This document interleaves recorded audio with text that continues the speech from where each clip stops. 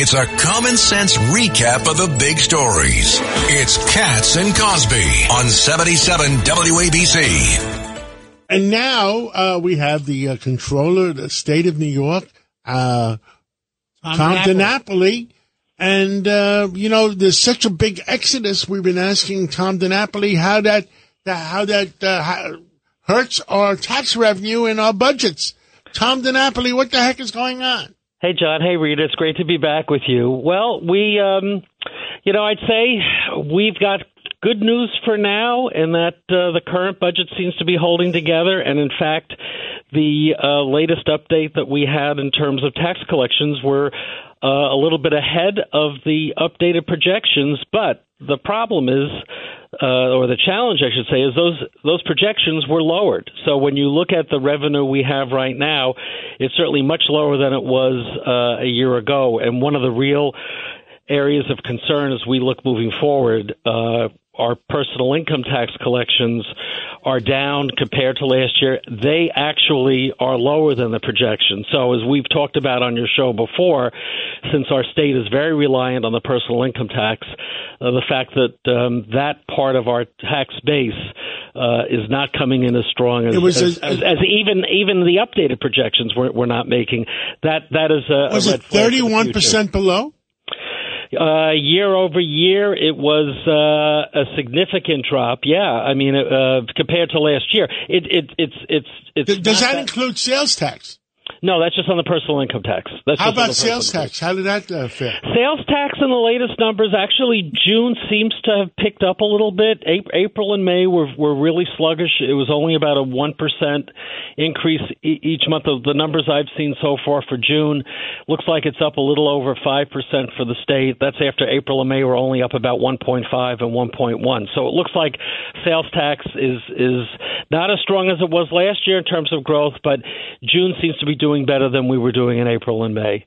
So I think to a certain extent, some of this is starting to level off, but I think the problem is with the financial plan, and we just put our analysis out today, the Division of Budget is brought down by $5 billion a year for the next few years, the revenue picture.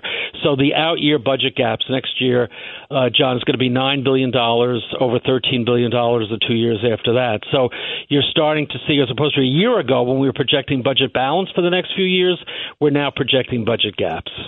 Tom, it's Richard Weinberg. Welcome hey, Richard. back.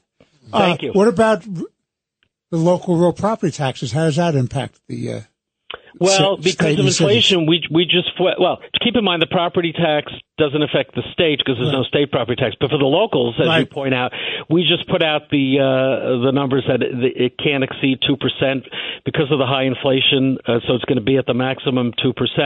So that's going to also put some pressure on the local budgets, no doubt. Because the other factor that's going to impact the local governments is that the federal relief money obviously is being spent down. The state budget this year came up with significant money, particularly for our school districts.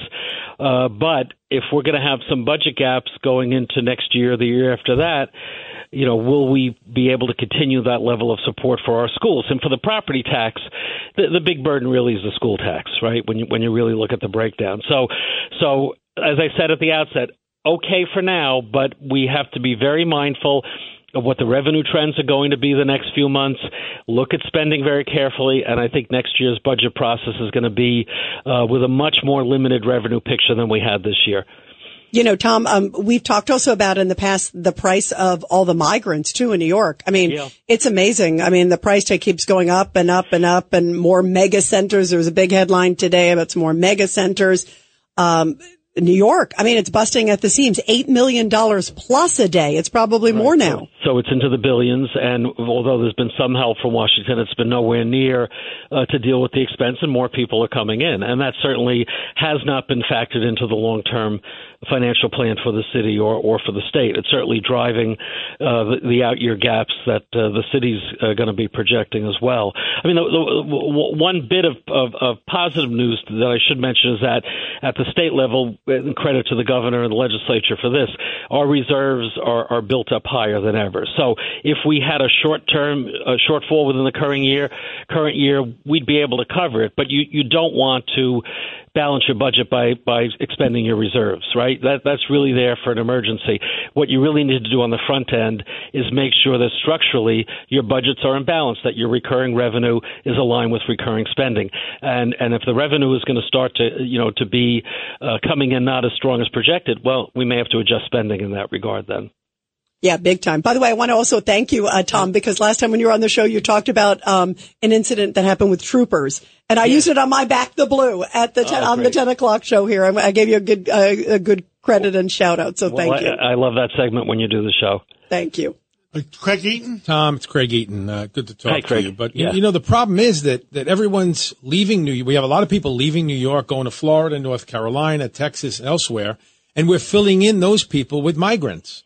Mm-hmm. So, how are we going to balance our budget? How are we going to increase our personal income taxes if we're getting rid of people who are the richest people in New York and the people who are earning and putting migrants in their place? I mean, it's a dangerous thing that's going on here. Yeah. I mean, keep in mind, you're absolutely right. Some people are leaving, but not everybody is. And when the real challenge is getting the hard data.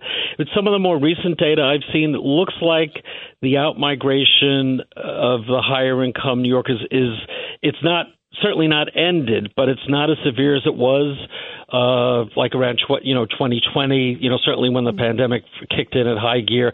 So I think some of that may be starting to level off. But the real challenge with, behind your question is that folks don't realize how much our state budget depends on the personal income tax. And the top 1% of taxpayers pay over 40% of that revenue. So, it's very important to us that we have wealthy people continuing to live in New York because they are paying a significant part of that personal income tax that supports the schools and the healthcare system and everything else. So it is an issue that we're going to have to be very mindful of. I think tax policy is part of what drives people to leave. There are other issues too, though, and that gets back to the whole quality of life issue of crime, cleanliness, homelessness, all those other issues that are really of concern, not just in New York City, but, I travel across the state. There are those concerns in other parts of the state as well. So we really have our work cut out for us to keep New York as a place that people want to live and work and continue to be here.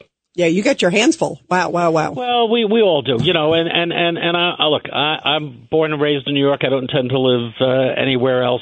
But we have to be honest that there are some real challenges, and some people are choosing to express their opinion by moving away, and more often than not, they are at the higher income level, and that is going to have an impact on our tax base. Tom DiNapoli, we're going to have to break, but before we break, if New Yorkers felt safer, they'd stay in New York. Yes, I think you're right, because there's so many other advantages as to why you want to be in New York. People want to feel safe. You're right. We love New York. I don't want to see anything bad happen to New York. But these people, that are voting for the defund police, etc., if they keep New Yorkers safe, they will stay in New York. Thank you. Well, we have a new police commissioner, and we wish him success. That's going to be very important, John. You're absolutely right. Thank you so much, and we'll catch up. Thank you, Tom. Thanks, everybody. Thank you, Tom. Take care.